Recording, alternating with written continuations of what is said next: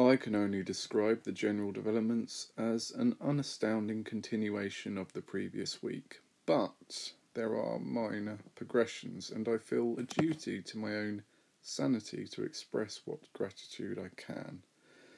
I began that long overdue commission piece, and although the time I found for it was so minimal, it is an upgrade from none at all, which was the previous pattern for quite a while.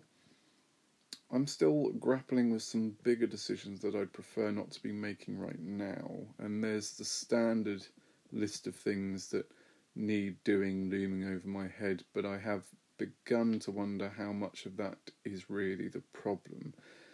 It is some of the problem for sure, but not as much of the whole problem, I suspect.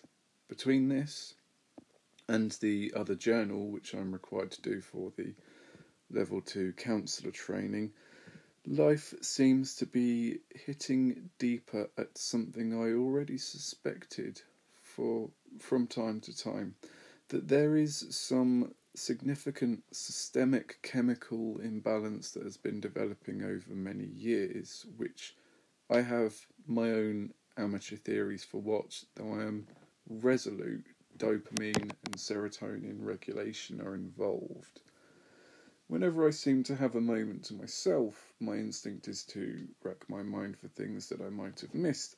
It's that sense that every moment of reflection is an essential window to check I haven't missed anything critical.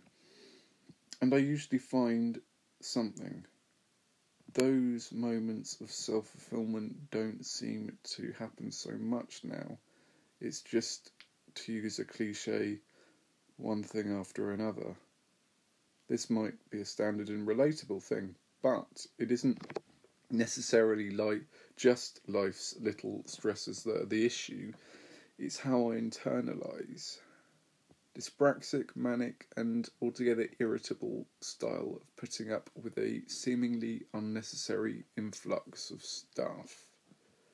On the other hand, I have the itch to go places and do things, because when more than a day or two passes at home, I feel the madness creep in a little deeper.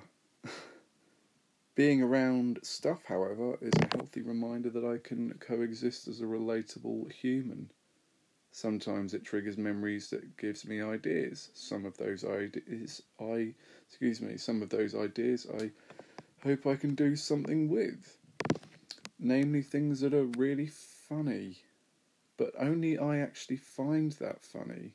Or maybe one other person does, and then I think about what it would take to convince other people how much of a big deal this is. Only because I'd feel like they were missing out if they didn't. But then one wonders if they're already having a really good time with something else. And all it really cost them was not finding that one thing in life funny that I did. It's fucked up how entirely possible that seems. But who do I speak to about that sort of trade-off?